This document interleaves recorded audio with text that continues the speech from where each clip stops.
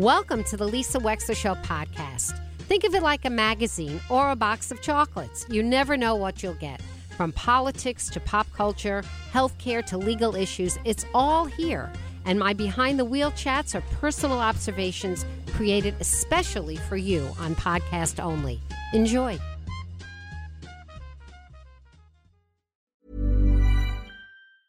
Quality sleep is essential. That's why the Sleep Number Smart Bed is designed for your ever-evolving sleep needs. Need a bed that's firmer or softer on either side? Helps you sleep at a comfortable temperature? Sleep Number Smart Beds let you individualize your comfort, so you sleep better together. J.D. Power ranks Sleep Number number 1 in customer satisfaction with mattresses purchased in-store. And now, save 50% on the Sleep Number Limited Edition Smart Bed for a limited time. For J.D. Power 2023 award information, visit jdpower.com/awards. Only at a Sleep Number store or sleepnumber.com. Hey, I'm Ryan Reynolds. Recently, I asked Mint Mobile's legal team if big wireless companies are allowed to raise prices due to inflation. They said yes. And then when I asked if raising prices technically violates those onerous two-year contracts, they said, "What the f*** are you talking about, you insane Hollywood ass?" So to recap, we're cutting the price of Mint Unlimited from $30 a month to just $15 a month. Give it a try at mintmobile.com/switch. $45 up front for 3 months plus taxes and fees. Promo rate for new customers for limited time. Unlimited more than 40 gigabytes per month. Slows full terms at mintmobile.com. Hey, Nani, Nani, is it you? Hey, Nani, Nani, Nani, no. Hey, Nani, Nani, is it you? Hey, Nani, Nani, Nani, no. Hey, Nani, Nani, is it you or you or you or you or...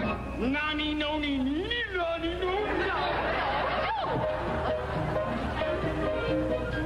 Someone's being bashful. That's no way to be. Not with me. Can't you see that I am just as embarrassed as you? And I can understand your point of view. I've always been shy. I confess that I'm shy. Can't you guess that this confident air is a mask that I wear 'cause I'm shy? And you may be shy. Do you recognize that voice? Way down deep, The one and only Carol Burnett in her star-making venture, Once Upon a Mattress. Well, that Once Upon a Mattress was written by Mary Rodgers, the daughter, one of the 3 daughters of none other than Richard Rodgers of Rodgers and Hammerstein fame. And Mary Rodgers had a great career herself. She created Freaky Friday. Remember Freaky Friday, which was remade again with Lindsay Lohan, another great movie. And anyway, she had an unbelievable life, and I had no idea how extraordinary her life was until I read the autobiography/biography with extraordinary footnotes that was written by her, and she has since passed, and Jesse Green, our next guest.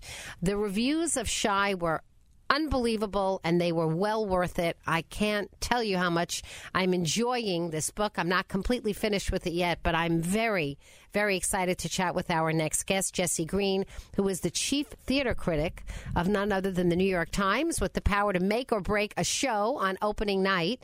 And he writes fabulous footnotes that, as you're reading the book, you are constantly reading in 2 voices. It's an unusual format. It's very compelling. Jesse Green, welcome to the Lisa Wexler Show today. Hello. Hey there, Lisa. Thanks for having me, and I'm so glad you're enjoying the book. I am loving the book. I can't, you know what I feel like, Jesse? I feel like when I'm reading the book every night, I read like 20 to 30 to 50 pages, and I say, this is my present for myself for the day. It's my present. That's what I feel like. Well, an author or co-author enjoys hearing that, so keep saying it. So, first, and by the way, Jesse, you want to hear something even better?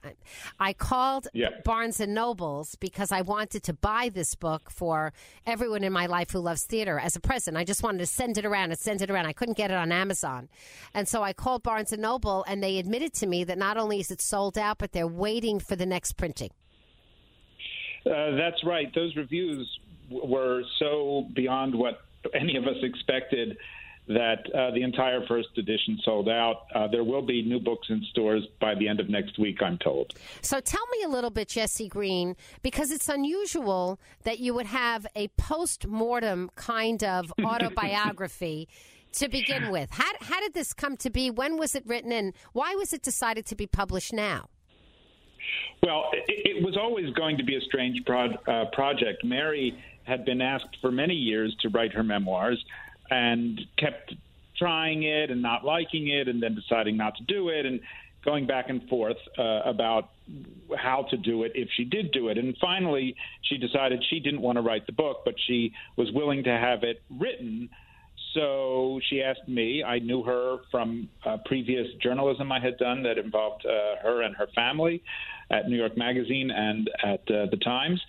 And we just started talking. We agreed that on what we didn't want. She was very clear.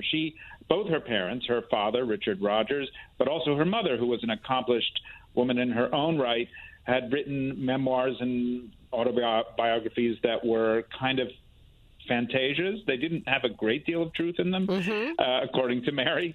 And they covered up a lot of the pain and difficulty of the lives that they were describing. And she just didn't want that. She didn't want a chronological book. She didn't want a dull book. She didn't want and then I wrote kind of book. She didn't want it to taste like cardboard or be academic. She had a lot of things she knew she didn't want. But we had to figure out what she did want. And so we just started talking and talked for years or until she died. And by the time she died, we had talked about her whole life.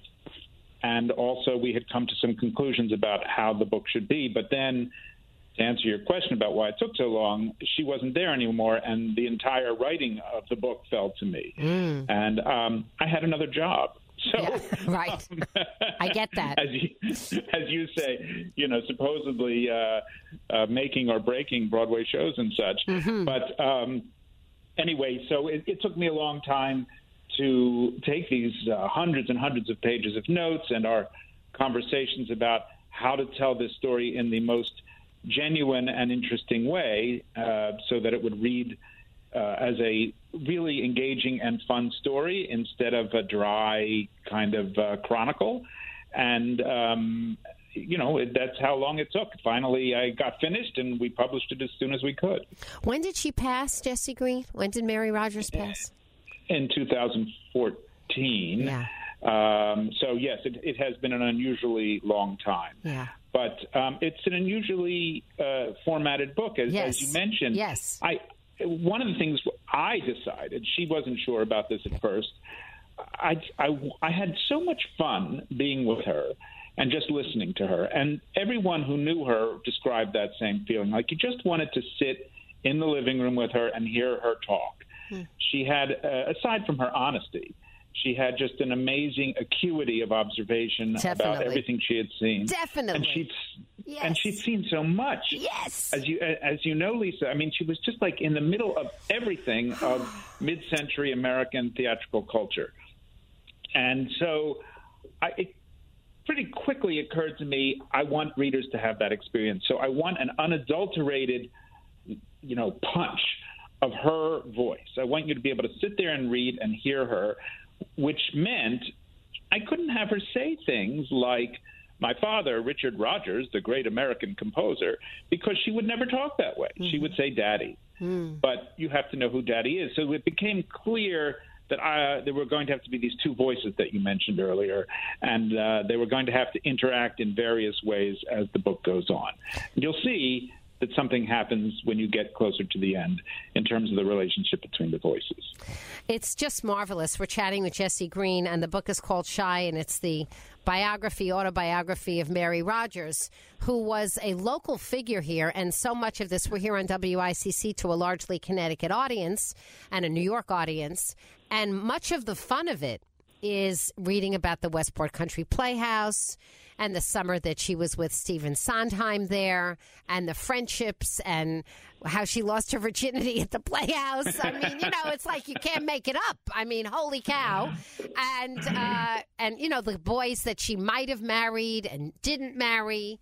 And then the boy that she did marry, the first one anyway, who turned out to be gay after they had 3 children together. And it's just, it's a front seat page. I want to read a little bit from the book that I marked. I marked so much of this, Jesse, but this is a little bit.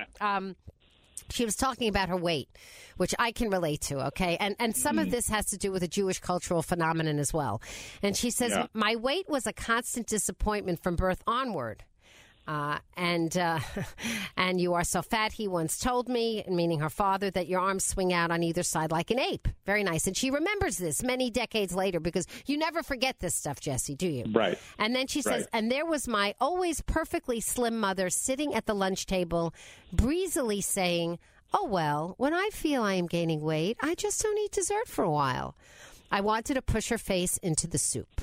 I mean, it's so great. It's so great. And then you have a footnote. At her heaviest, Mary wore a size 20, but for most of her life, she was a size 8. And I love that, because then you're getting the vantage point of the reality check and her subjective point of view. And you get this constantly throughout the book. Well, she was an amazing recollector of her history. And at first, I wondered, could it possibly be true? All these things she was telling me, how her father was basically blackmailed by Walter Winchell when she decided to convert to Catholicism in order to marry a boy she met at Westport at the theater. She didn't end up marrying him. Oh, well, but she did convert. Right, right. And so, and the priest who was training her and then disappeared, it was all so unlikely, and that's just one out of thousands of stories. But when I checked them, to the degree I could, and some of them it was possible to check.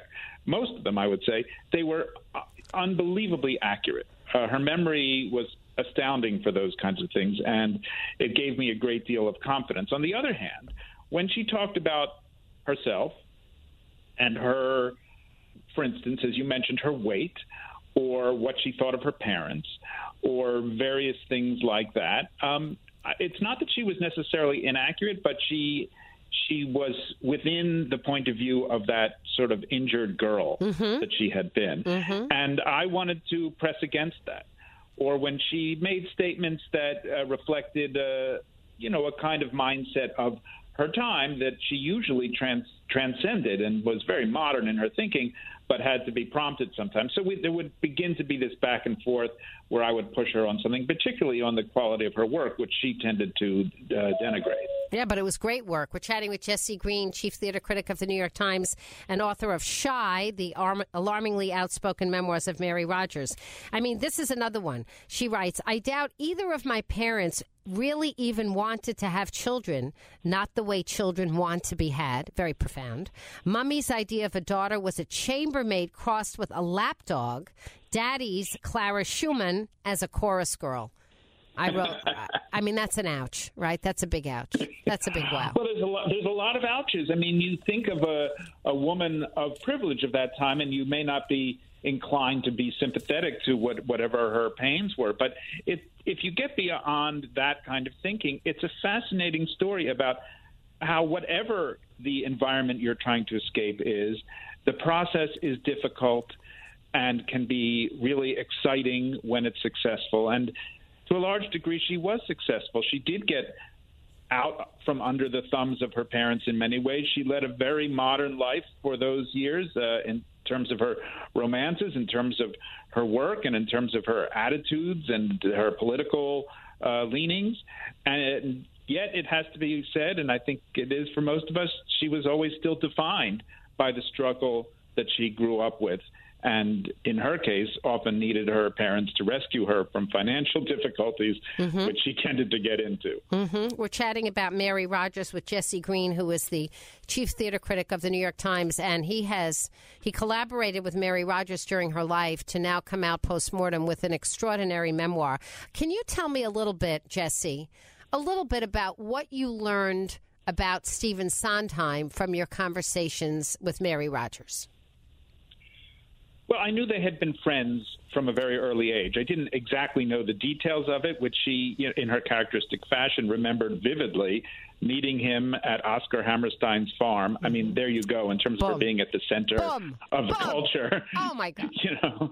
When she was, I think, 13 and he was 14, and the first thing that happened was they played 2 games of chess, at which he immediately destroyed her. Mm-hmm. And then he went to the piano and played some Gershwin, and then she fell in love. I mean, she basically, that was it for life. It was, not necessarily the kind of love we think of in a love story. It was romantic in a way, but her romance was always with talent. And if you encounter... Planning for your next trip? Elevate your travel style with Quince. Quince has all the jet-setting essentials you'll want for your next getaway, like European linen, premium luggage options, buttery soft Italian leather bags, and so much more. And it's all priced at 50 to 80% less than similar brands. Plus, Quince only works with factories that use safe and ethical manufacturing practices. Pack your bags with high-quality essentials you'll be wearing for vacations to come with Quince. Go to quince.com/trip for free shipping and 365-day returns. Hold up. What was that? Boring. No flavor. That was as bad as those leftovers you ate all week. Keke Palmer here, and it's time to say hello to something fresh and guilt-free. Hello Fresh. Jazz up dinner with pecan-crusted chicken or garlic butter shrimp scampi. Now that's music to my mouth. Hello Fresh. Let's get this dinner party started. Discover all the delicious possibilities at HelloFresh.com. Stephen Sondheim at an early age, you're not going to have much choice but to be in love with that talent. So they became friends after they re-met at Westport, not knowing each other would be there. They became very close, and the rest of their lives they were very, very dear friends, albeit with some strange episodes, some of them negative and some of them positive. The thing I truly didn't know, and I think no one knew, is that they were so close that at one point between her marriages, they decided to attempt a trial marriage, which is described in kind of excruciating detail in the book. It didn't work out, obviously. Sondheim was gay. And the romance of his talent, while compelling, was not enough to get them over that particular hump. Right. Right. Although she did say that she really loved a lot of gay men, right? I mean, that's yes, she does say everyone should marry a gay man at least once. Yeah. But she had to go through that particular fire to finally, move on to the mature marriage that she had with her second husband.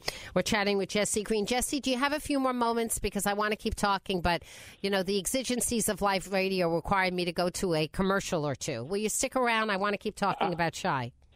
I'm here for you, Lisa. That's great. Jesse Green will be right back. The book is Shy, the alarmingly outspoken memoirs of Mary Rodgers of right here of Fairfield County, Connecticut. We'll be right back. Tell Lisa whatever's on your mind. 203-333-9422. The Lisa Wexler Show on WICC 600 AM and 107.3 FM. And we're back. We're back with Jesse Green, the lead theater critic of the New York Times. The book is Shy, and it is already out of print, but you can get yourself on a waiting list, and I advise that you do so at Amazon and Barnes & Noble at the independent bookseller of your choice, because it is such a great book. And it is a memoir in Mary Rodgers' voice, but with extensive footnotes written by Jesse Green that really help inform and enhance the reading experience. One of the things that Mary Rodgers writes, Jesse, is it is rude for the rich to cry poor, but touch any family at whatever level, and you're likely to find people operating at the edge of their wealth and often well past it. She writes, that was us. And she talks about The Member of the Wedding, which I had never even heard of the musical version of The Member of the Wedding, and I thought I was pretty good in terms of my musical depth. But I guess that was a flop that I missed somehow, or I never heard the score. But yet she was very successful. I mean, Once Upon a Mattress continued to have revenues and still does in royalties, and Freaky Friday's a perennial favorite. She was a very talented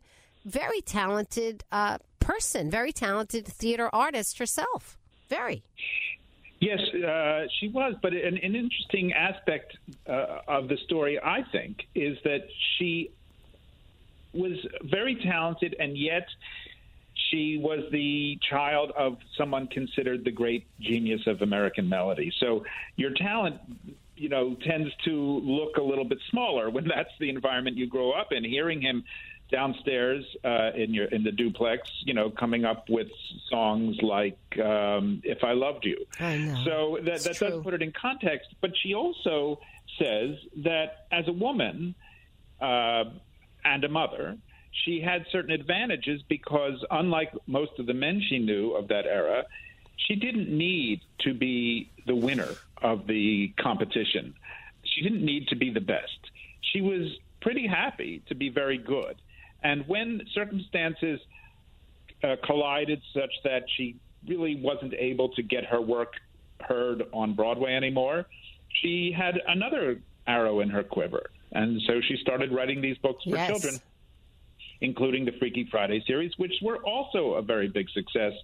And when that, lost its interest for her, she had yet another arrow in her quiver that she pulled out. She became a leading philanthropist in the arts, and indeed she was the chairman of the Juilliard School unbelievable, for many years. So she points out that there's some advantages to accepting the level of talent that you have, not diminishing it, but not feeling so wedded to its particular expression that you can never move on.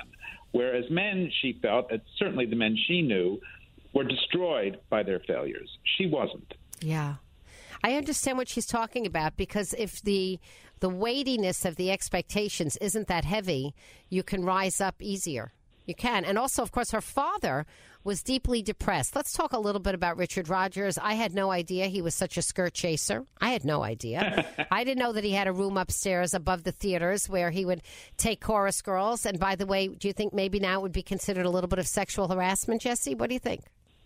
A little bit? Absolutely. Mm-hmm. There's no question. There's a kind of harrowing story. I don't want to give away too much, and maybe you haven't gotten there yet. But late in his life, she goes to visit him on the road when he's trying to get his last show into previews out of town, and discovers something about that. I'm not going to say more than that, except it would definitely be considered harassment now.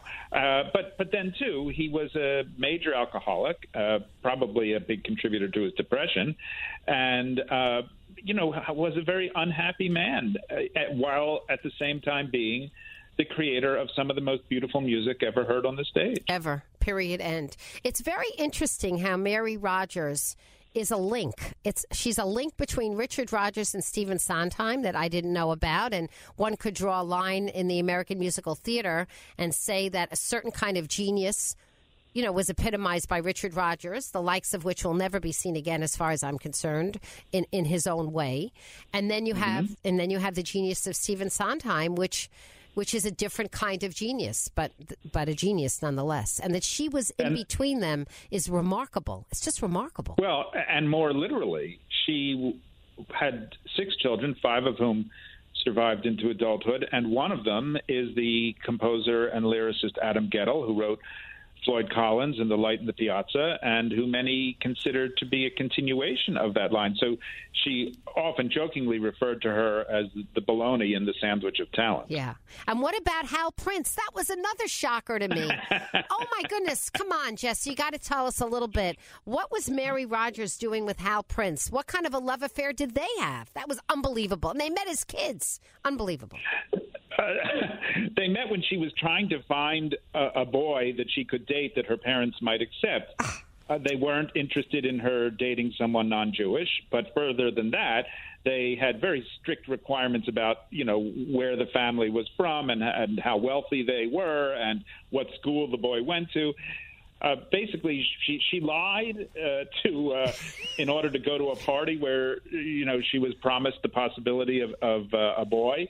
And at that party, she met him. They were quite young. I think she was maybe 16, something like that, and struck up a friendship, which became a romance while he was finishing his work at the University of Pennsylvania. Yeah, he was There's older. a kind of harrowing story of her vomiting all over Philadelphia. Right. Right. And then had an on-again, off-again romance that happily turned into a friendship eventually when he found the right woman for him.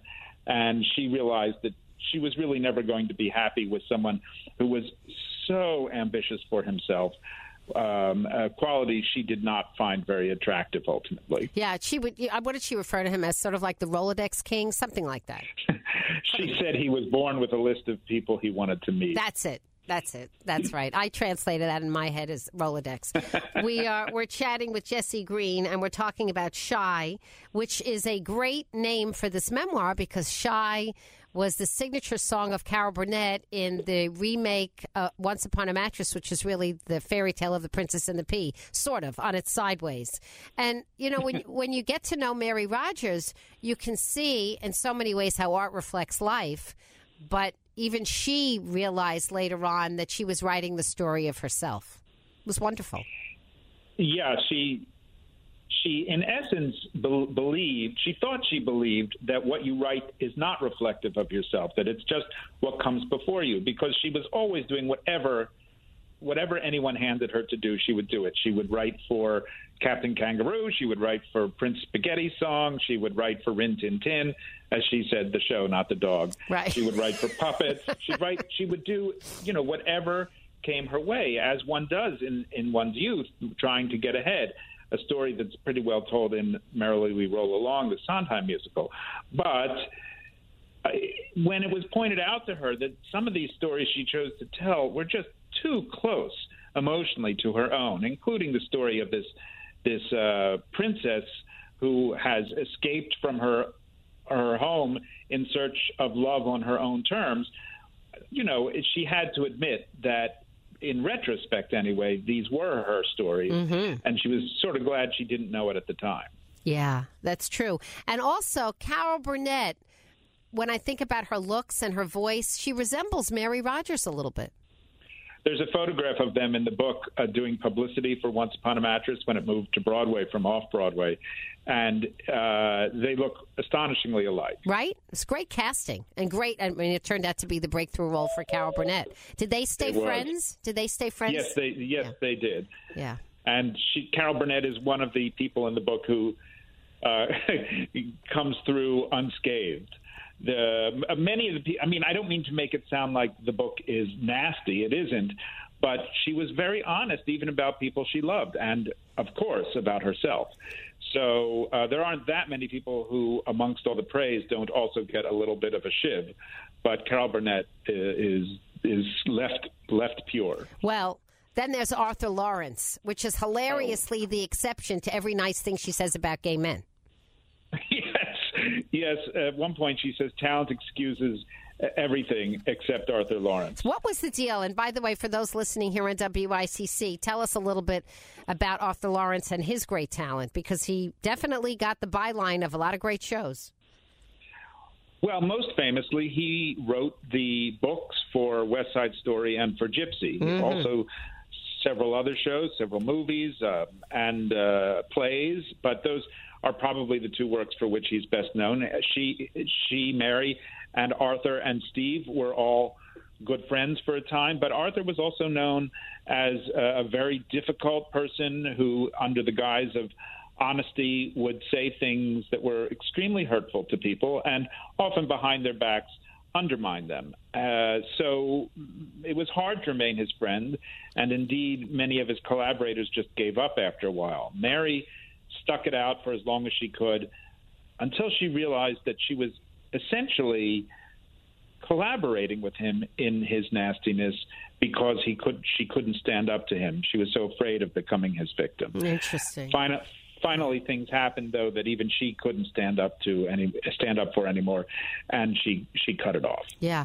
You know, when people are bullies, they are very intimidating. You get very afraid of the ramifications of pissing them off too much. You do. It's true. It's totally understandable. Yeah.